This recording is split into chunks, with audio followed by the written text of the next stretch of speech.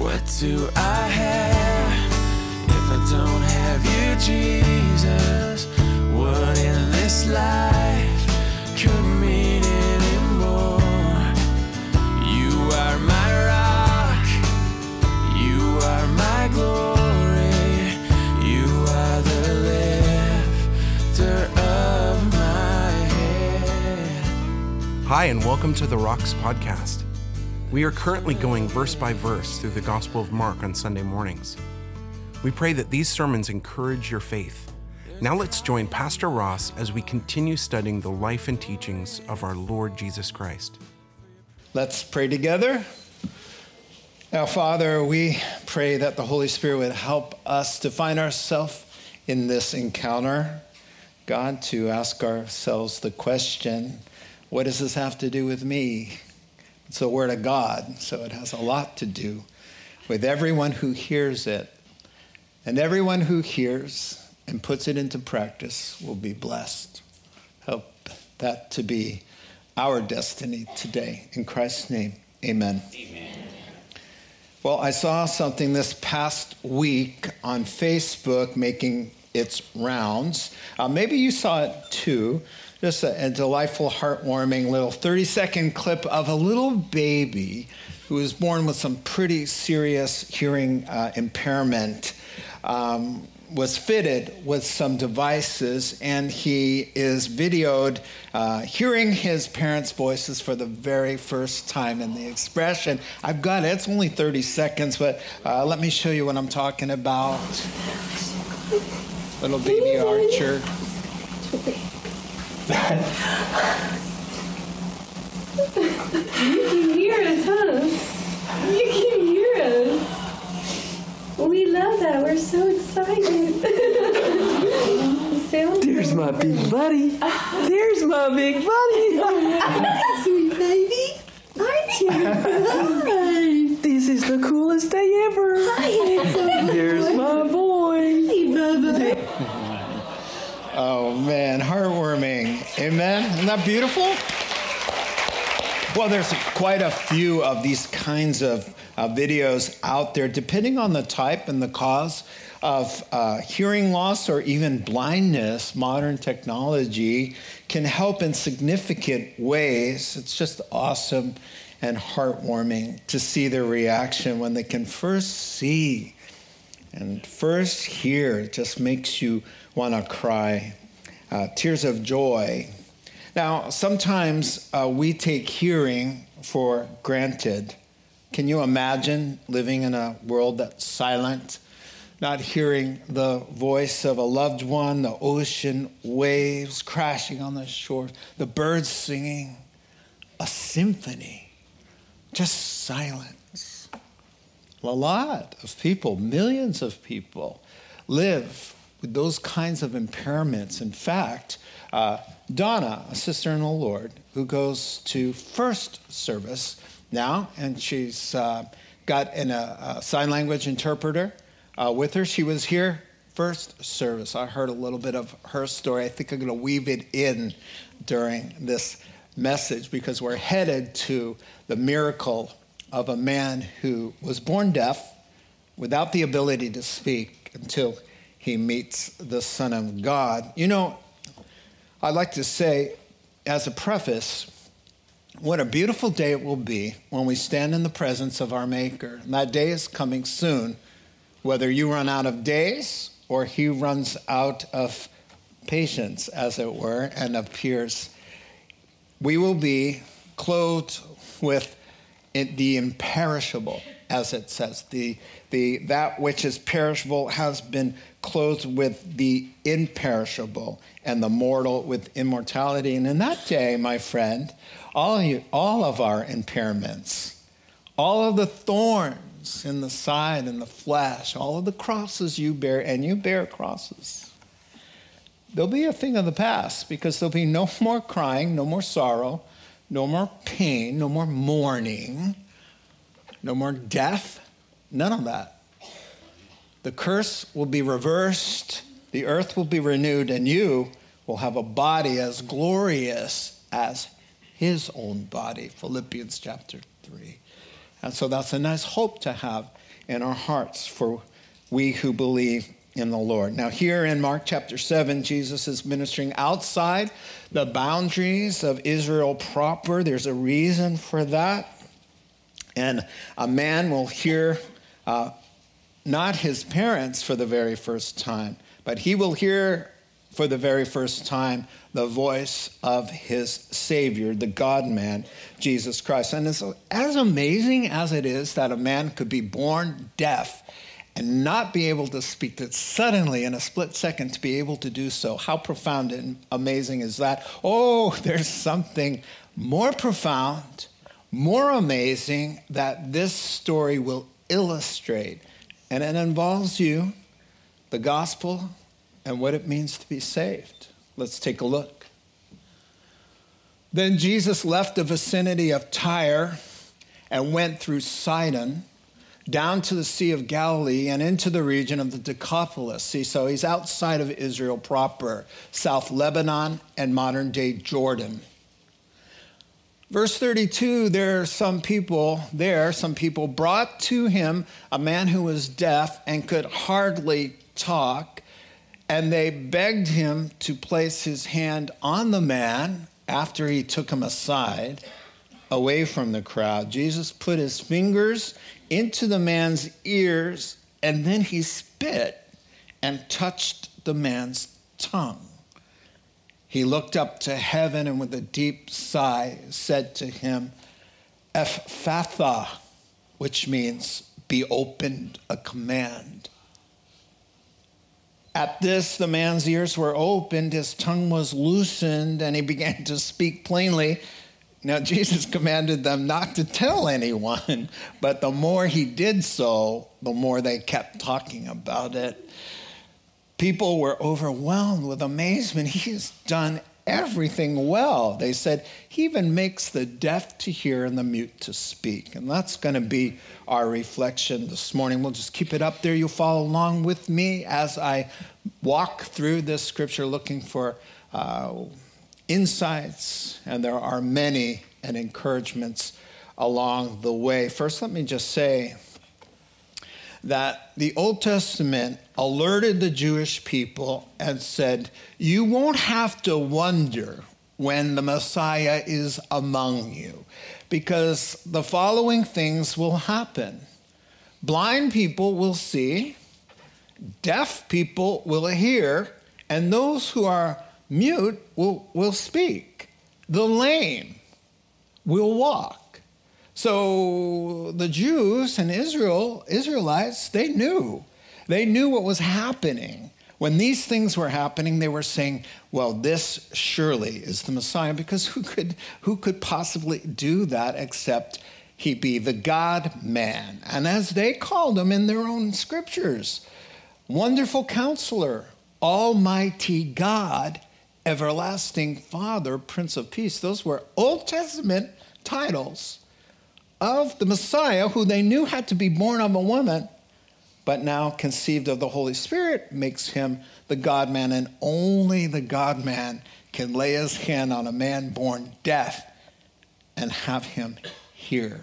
And so we're going to take a look at this delightful story. Now, at first, it starts out with Jesus getting into place. So if you're taking notes, Jesus gets into place. And this is a big deal because the geographical coordinates are given, and they're given for a reason, and commentators notice that well. Let me give you a map so I can just show you what's going on. Now, Israel proper, so really from Galilee, they've been given the whole land, but they only possess a little bit of it here and now. But from Galilee down to Idumea, right, is Israel proper. Now, Jesus has been busy ministering there, but now, as you saw last week, and your scripture tells you, he's leaving Tyre, and he's going to go to Sidon, and then he's going to the Decapolis, where, of course, there are a lot of Gentiles. Remember the 2,000 swine?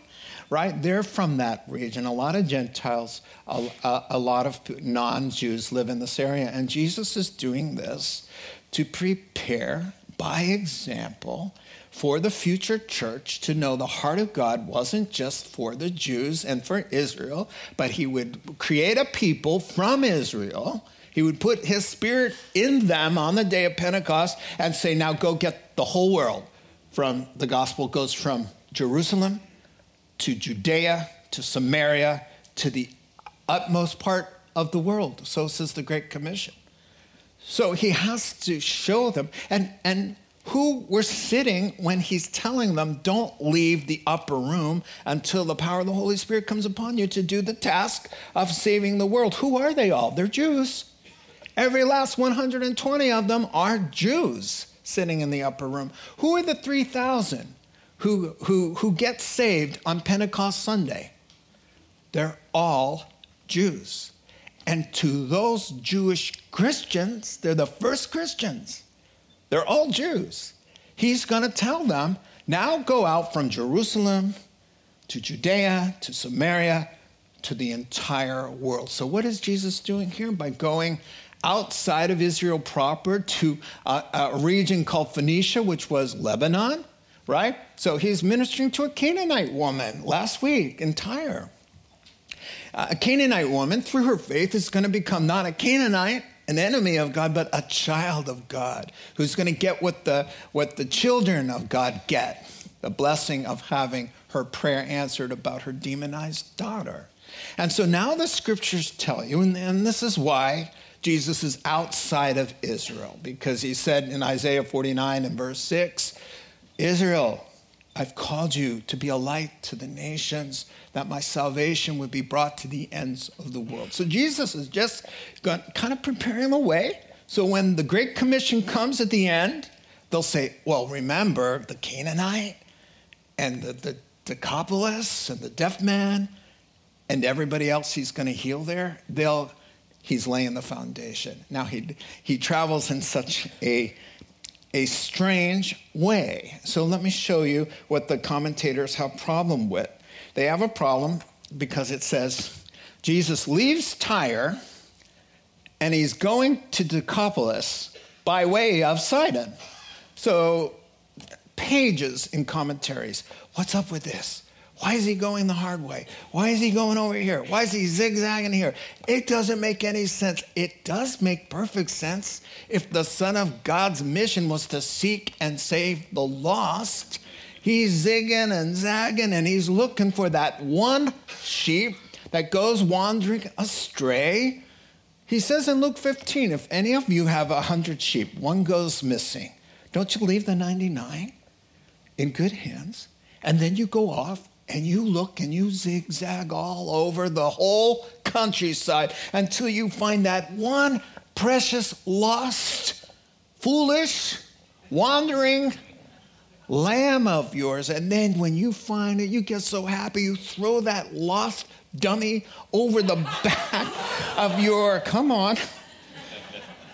I told you we see ourselves in the scriptures, right?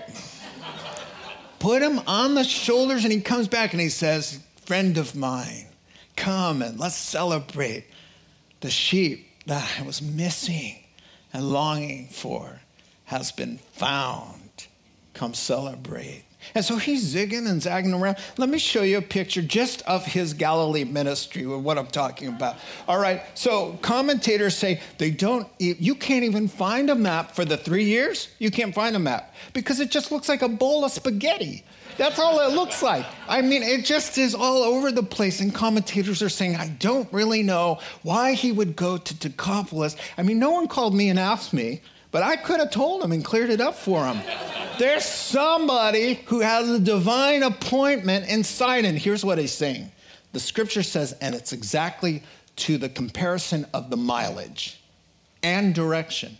It would be like somebody saying, I want to go to San Francisco from Santa Rosa by way of Cloverdale. So commentators go, what does that mean? What does that mean? It means that Jesus, who is seeking and saving the lost, has a lost lamb all the way up a little more north Lebanon than south Lebanon. So he goes up there and he zigzags all over this world. He's got to be in time to save some dude stuck up in a tree named Zacchaeus. He has to be there on time.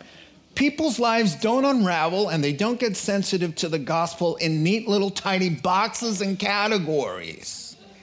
He's all over the place. He's by bedtime prayers when you're 3 years old, and he zigzags out to where? For me, I was literally, as you know, in a nightclub when the voice of the Lord asked me, why are you going to hell when you don't have to? I almost had a nervous breakdown right there.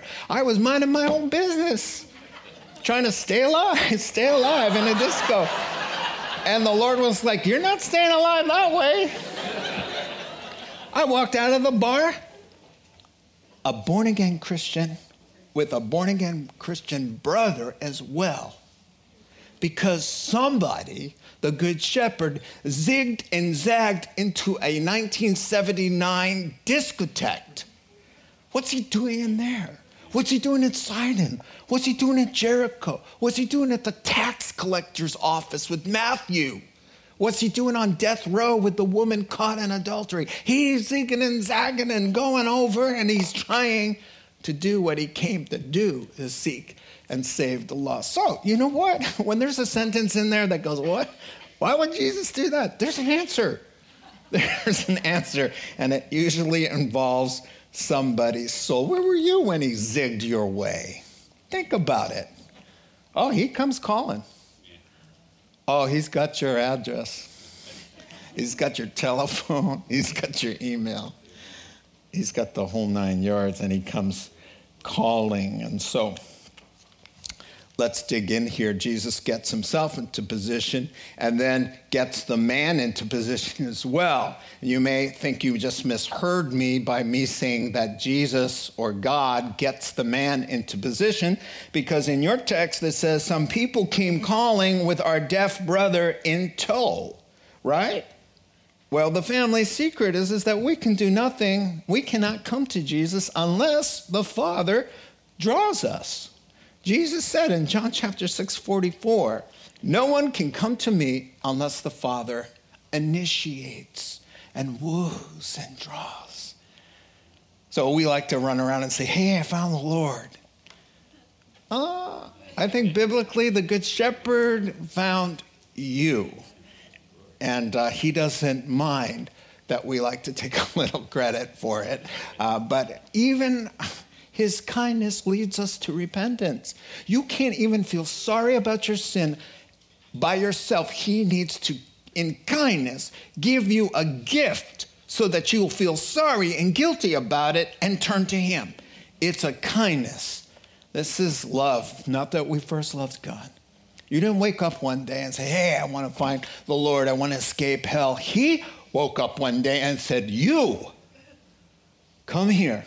And he gets you close enough to Jesus to where your faith is involved, and that man is going to have to understand what Jesus' intent is so that he can be healed. And that's part of what's going on here with some of the actions that we see going on.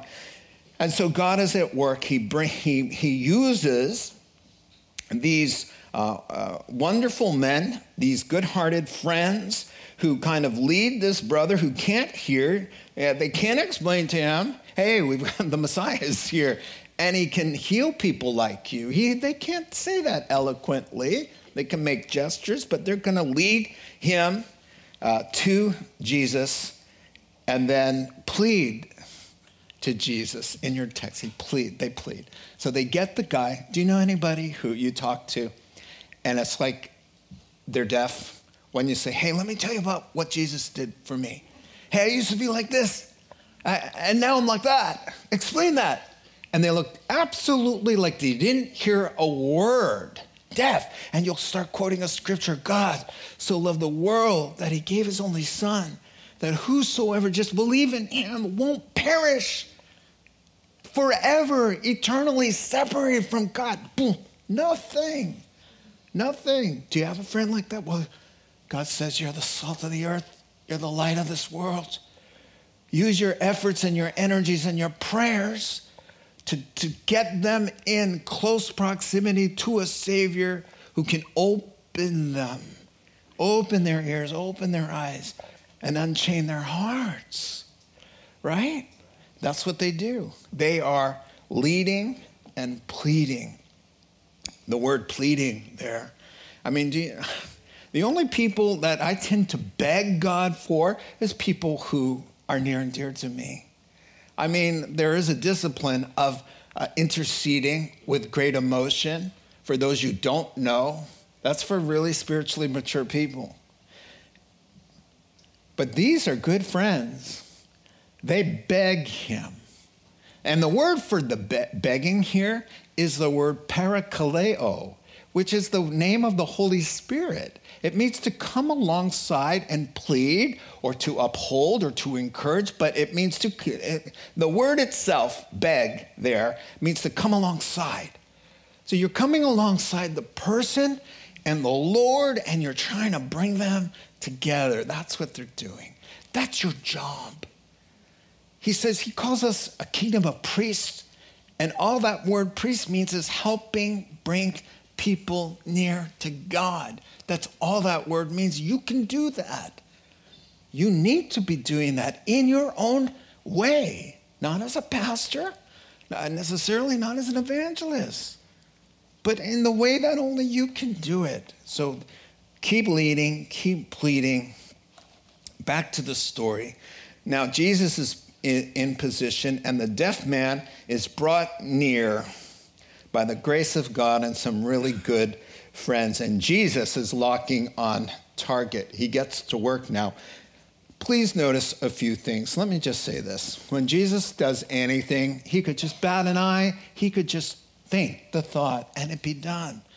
But in many different healings, he does various things to teach, to instruct, to help us understand what it means to be saved, what it means to be reconciled to him.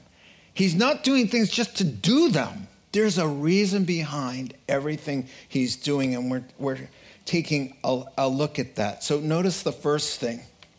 In this case, he takes him aside, your verse 33, away from the crowd. This is so important. The call to become a Christian is not y'all, it's you. Right there. The maker who made you. Jesus Christ. By him all things were made. That would include you. Colossians chapter 1 and verse 15. He gets along. He pulls you out. And he gets you alone. Your soul and the one who made him. And he wants to know from you. Here's the gospel.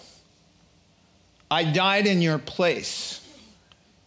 You're in jeopardy. Do you want me?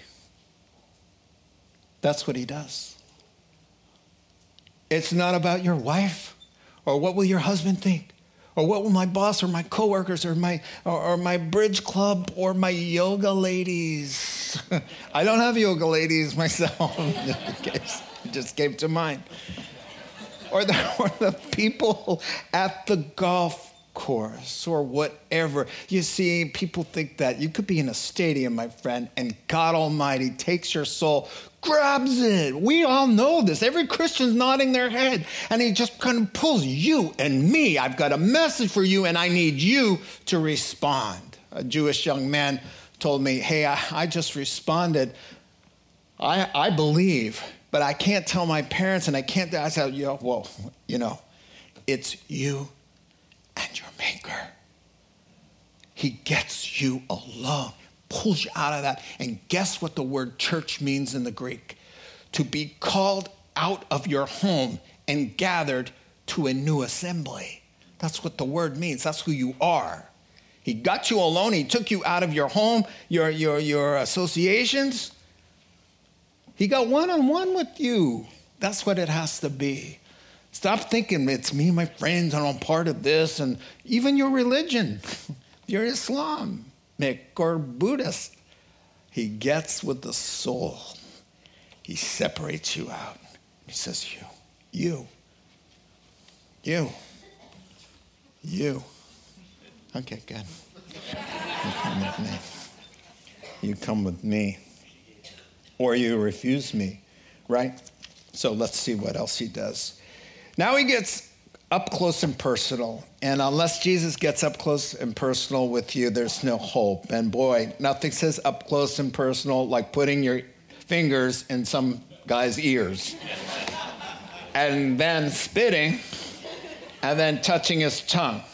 Now, we got to talk about this, don't we?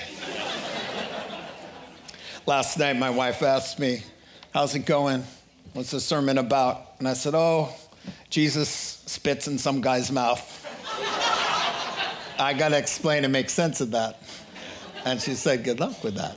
No, she didn't. Yeah, no, it makes sense. In fact, it's beautiful. It's beautiful. Let me talk to you about it. So he takes him aside, he looks in the eyes, and he's got to make his intentions known. So part of this is sign language. Part of this is saying, the guy doesn't know what is going on, and who's this guy? And he can't hear anything. So Jesus says, listen, I'm going to cut to the chase. I'll do a little sign language. This is about your ears, and this is about open up. This is about the broken tongue.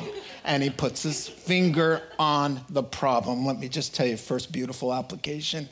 That's you, that's me. Jesus is called the great physician. He comes and he puts his finger right on the impediment to your faith. What it is that's stopping you from being Ephphatha, opened up to life. He knows who you are. He knows where your stumbling blocks are. He knows your Achilles heel. He knows all that. And he comes calling and he puts his finger right on it. He's just like a doctor. Does it hurt here? No. Does it hurt here? Does it hurt? How about here? Jesus doesn't need the first two. He just goes straight to the problem. I'm on to you, sir. I know how you were born. I know the anguish. I know the problem. And I'm about to fix it. Are you with me? He needs to with me. He needs to detect the pulse of faith, even if it be a mustard seed in his heart. But Jesus is not going to open anybody who doesn't want to be opened. He's a perfect gentleman. You get to say no. So Jesus is asking, he's saying, the ears? The ears giving you a little trouble? Can't do much talking? Is it the tongue? And now he's stirred up. He's communicated to him. And now he's going to have enough faith. Now, listen, where did he put the finger on you? What problem? Sexuality? He'll come right in there. This is your problem. The rich young ruler. He said, hey, let me put my finger right on your problem. Coveting and greed. That's what he said to him. He puts his finger on the hypocrisy of the Pharisees, the pride, the shame, the guilt, the fear, the loneliness. He puts his finger there. Now, what about the spit? Well, where did he spit? Well, was it on his finger then he touched? Or did he just spit on the tongue? Commentators say we don't know. Because he has spat, he will spit in Mark chapter 8 with no finger and no ground, no mud. That's another story.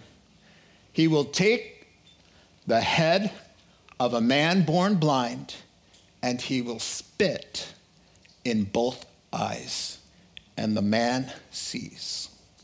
So what is the Lord trying to say by something of his essence, his flow from his body that will make whole that which became broken because of sin and the fall? You're starting to track with me now.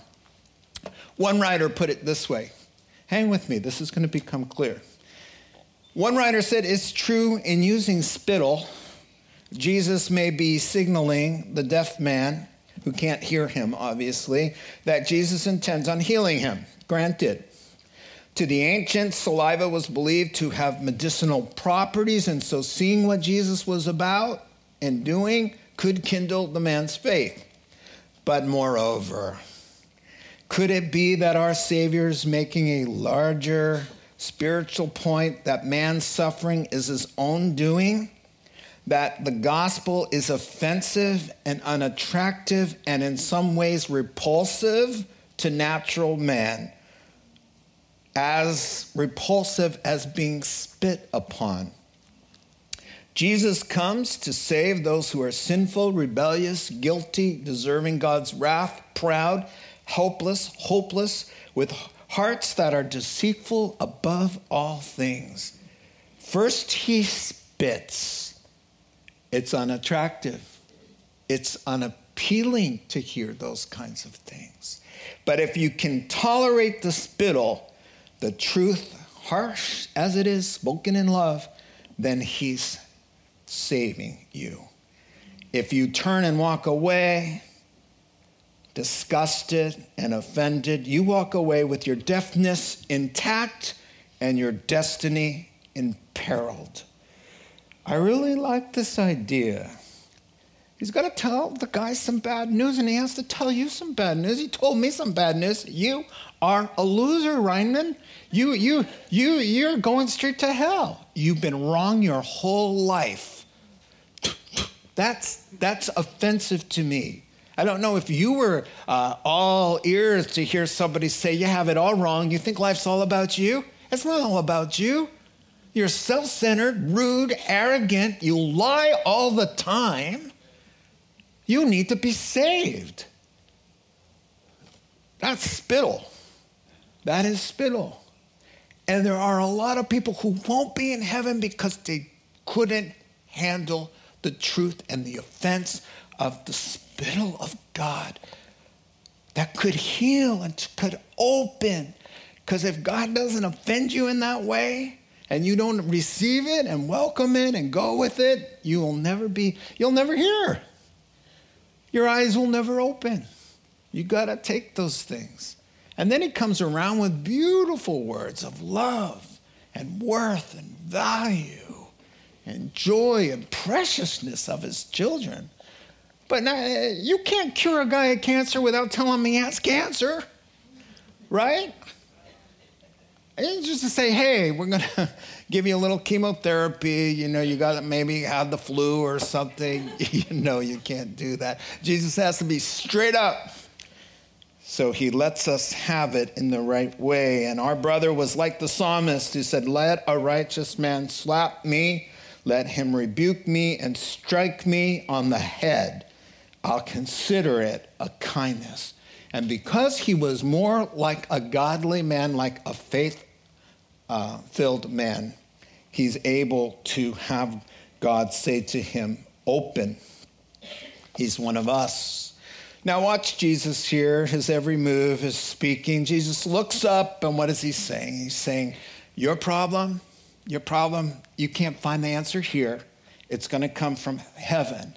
We can ask Solomon, who wrote Ecclesiastes, a 12-chapter journal on trying to find the answers to the Ephatha, to openness, to joy, to contentment, to meaning, to purpose. He looked for the Ephatha here, under the sun.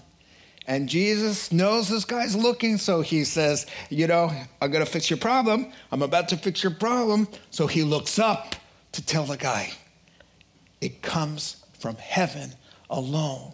Stop looking for the answers to life and for the openness to your joy and contentment and meaning and purpose here. You're not going to find it. He says it's in one place. It's up above. And what did Jesus say? He said, I have come down from heaven. He's the God-man. And he lets this man know and every man know. You want to hear? You want to live? You want to see? You want to know the truth? You want a tongue that can actually work? Build people up? Tell the truth? Sing praise? Then you have to look to God. You're not going to find it on earth. And then Jesus sighs. The word in the Greek, stenazo, it means to groan. Warren Wiersbe said the sigh was an inward groan, our Lord's compassionate response to the pain and sorrow sin has brought into the world. It's the same word associated with Romans chapter 8, where it says all of creation under the curse groans in futility. And we, God's people, groan because we're not complete. We're not all that we should be or will be. That we groan and the Holy Spirit groans and helps us with prayers. It's the same word. So what is Jesus groaning about? That came from his heart. He's not trying to put on any show, but the Son of God groans because he knows something. He knows that it's going to take a little bit more than a little of his spit. He looks up and you expect him to say, and the language sets you up. He looks up to heaven, breaks the bread, and gives thanks to God. It's very much like the Eucharist language.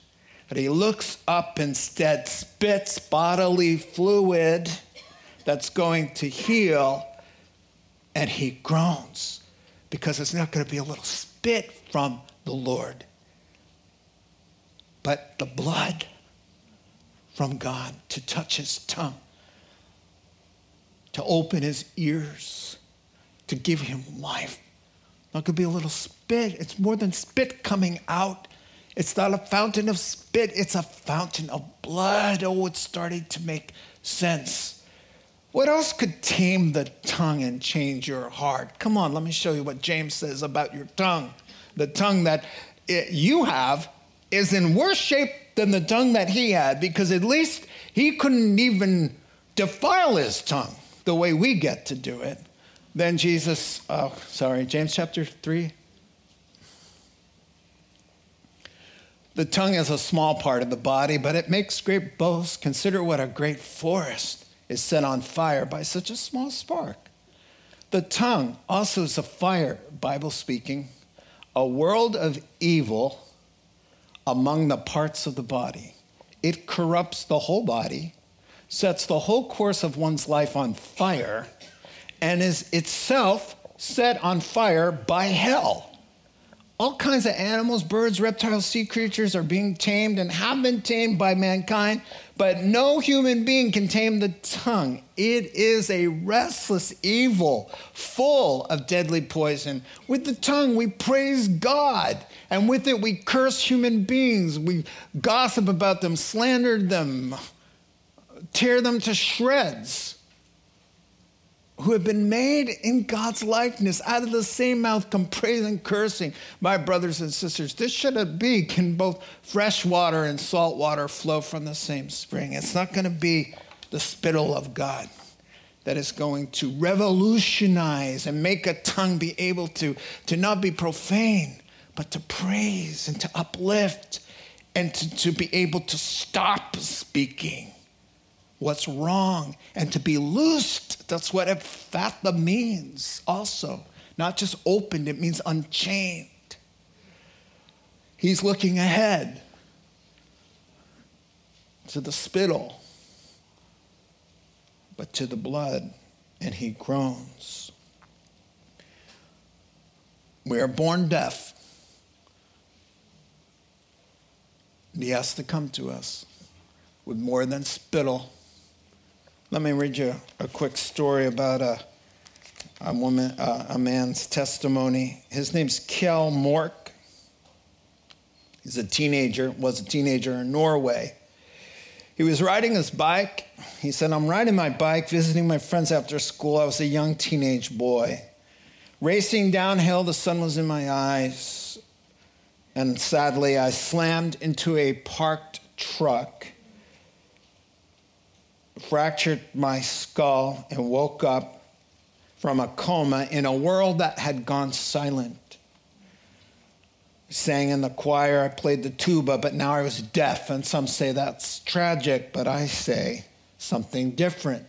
I was a Norwegian, a good Lutheran, from a good Lutheran family, but Jesus was a complete and total stranger to me, and I was on my way to perishing. I certainly would have perished for all of eternity, but God used my deafness to get my attention. And through the care and concern of Christian friends, God drew me to himself.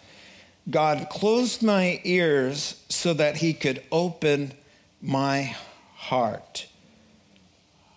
He's a pastor of deaf congregations in Europe. This morning I went over and I talked to Donna about the service. She was 3 years old when she became completely deaf. She was fitted with all kinds of things that didn't work. So she went to Las Vegas. She was really mad at God.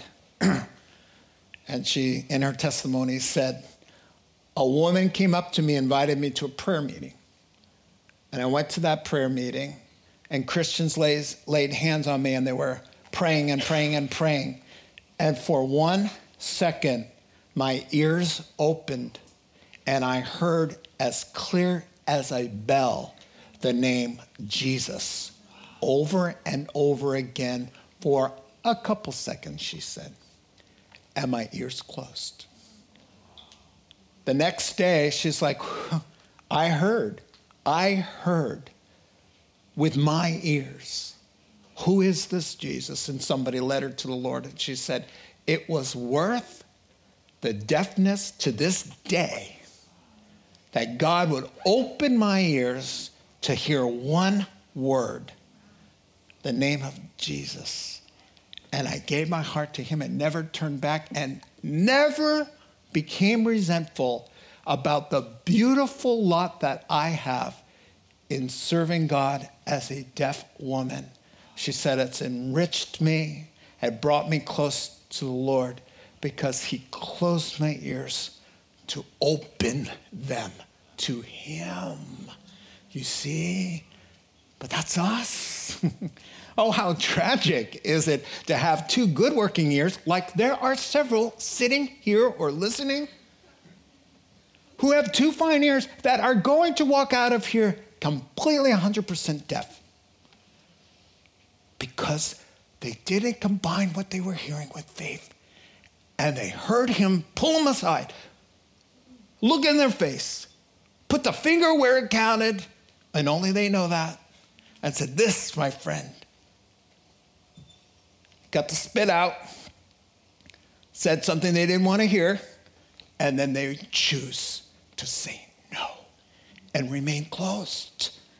He can't command you to be opened if you, by your free will, want to remain closed. He's a perfect gentleman that way, you see. Do not. It's the wrong time in world history for you to go around deaf and blind and unable to speak. Amen? I don't recommend it ever, but today would be a really sad day to do that in, man. You need to be having ears that can hear. Jesus says all throughout the Gospels, you got ears? Please use them. He says that over and over to him who has ears.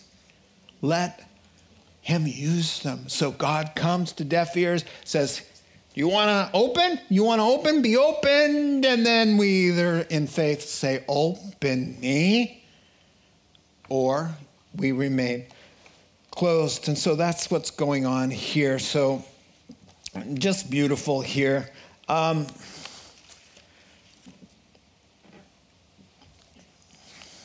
more page.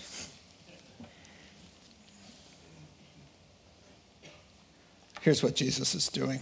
Here's who we are. All the list of ailments and anomalies that Jesus heals has spiritual application, my friend. Yes, he wanted to prove that he had the power to follow up his claims. I can keep you from dying and give you eternal life. So watch what I can do. Yes. And secondly, he wanted to relieve people's suffering. Yeah.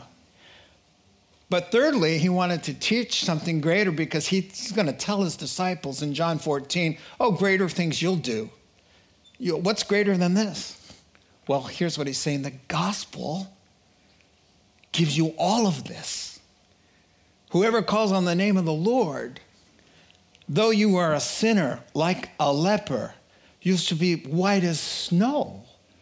The defilement of sin, Jesus died for. It gives us relief over the power of sin, the penalty of sin, and ultimately the presence of sin. Blindness. Who is blind like an unbeliever who doesn't have the source of life? God, right? Who's deaf? mute, lame, fever, burning passions, lusts, greeds, envy. It all correlates. Demon possession, under the power of evil, death. Boy, poor Lazarus, he had to die twice, man. He had to die twice. It just kind of resuscitated, of course. He was not resurrected to never die again. You see, so Jesus says, greater things. I didn't come to have a ministry for disabled people. That's not the point of the gospel. The point of the gospel is using the healing of disabled people to speak to the larger point, which is he came to save the soul. And by saying yes to Christ, you get all of that. You're able to be the person God wants you to be. You're able to make it to heaven. You have the strength and ability. You have eternal life. The fevers are put out and dealt with, you see. So this is what's happening here. The deaf man is you and me, and he opens up because Jesus commands him to in faith. Of course, people are amazed, and here's what they're really saying. Everything he does is wonderful. That's the translation. They're just saying there's nothing he can't do. He can make deaf people hear and mute, speak, nothing beyond his ability. So they're amazed. Now, why does Jesus admonish them? Shh, be quiet about this. Don't spread it around so much. In Mark chapter 1, he said the same thing, and then we find out why he says it. It's very practical. He cleansed the leper. He told the leper, see to it that you keep this kind of quiet, go to Jerusalem, offer sacrifice there, follow the commands of the Bible. Instead, he went out and spoke freely, and here's what the text says. He went out speaking freely. As a result, Bible speaking, Jesus could no longer enter town openly, but had to stay in remote places. So it's very practical. He's saying, I can't do what I want to do if I'm being crushed to death by masses and masses of people. So just kind of keep it quiet for now. Right? Well, now today, he says, shout it from the housetops, people. There's no reason not to tell anybody the good news. So our takeaway here, Jesus comes into a world, really, and with a shout, a command. Ephphatha, be opened. And just because you say, I was open 25 years ago, you know what? You can grow hard of hearing. You really can. I'm having a little trouble myself. Lately, I got a little tinnitus, a little ringing in my ears. I went to the doctor, and they're playing all these sounds, like only dogs can hear, And it's the same sound as my tinnitus. So I can't tell. I just have to guess. And she's like, do you hear that? And I'm like, yeah. Because you don't want to feel like, yeah. And she came out, and there's a graph that goes like this. With a dip in it. She goes, mild to moderate hearing loss in one of your ears. I'm like, no, I don't. Well, my wife has been telling me for years. Listen, Christian, you get your little spells of deafness. You need to be opened. And how about that tongue of yours? It's been broken. It's been quiet when it should be talking. It should be loosed, and suddenly what? The cat's got your tongue, something worse than that. So we take this and we say, God, use whatever it takes. Your spittle on your finger, touch your tongue. Let the cross and the blood of Christ, the work that was effected for me on the cross, take place, not just in my mouth, not just in my ears, but in my heart, my life. And let from my heart just flow the goodness of God, the freedom, the joy, so that I can go to someone else and say to them, bring them to Jesus, so Jesus can say to them, be opened. Amen. Let's pray together. Heavenly Father, we thank you for your great love, that you love us so much. And Lord, that command costs you to be able to open our mouth. You had to close yours and receive such terrible mocking and suffering. And in order to open our eyes, your eyes had to be swollen shut beaten beyond recognition. Lord, in order to clothe us with your righteousness and cover up our shame, you had to be stripped and exposed. You're just the perfect sin bearer, God, and we thank you for it. And our salvation is free, but it costs you dearly. Help us to walk worthy and to be opened and loosed to do your will. In Christ's name, amen. You have been listening to the Rock Podcast. Our regular services are held on Wednesday nights at 6:30 and Sunday mornings at 8:30 and 10:30 a.m. in Santa Rosa, California. If you would like to learn more, please visit our website at calvarytherock.org.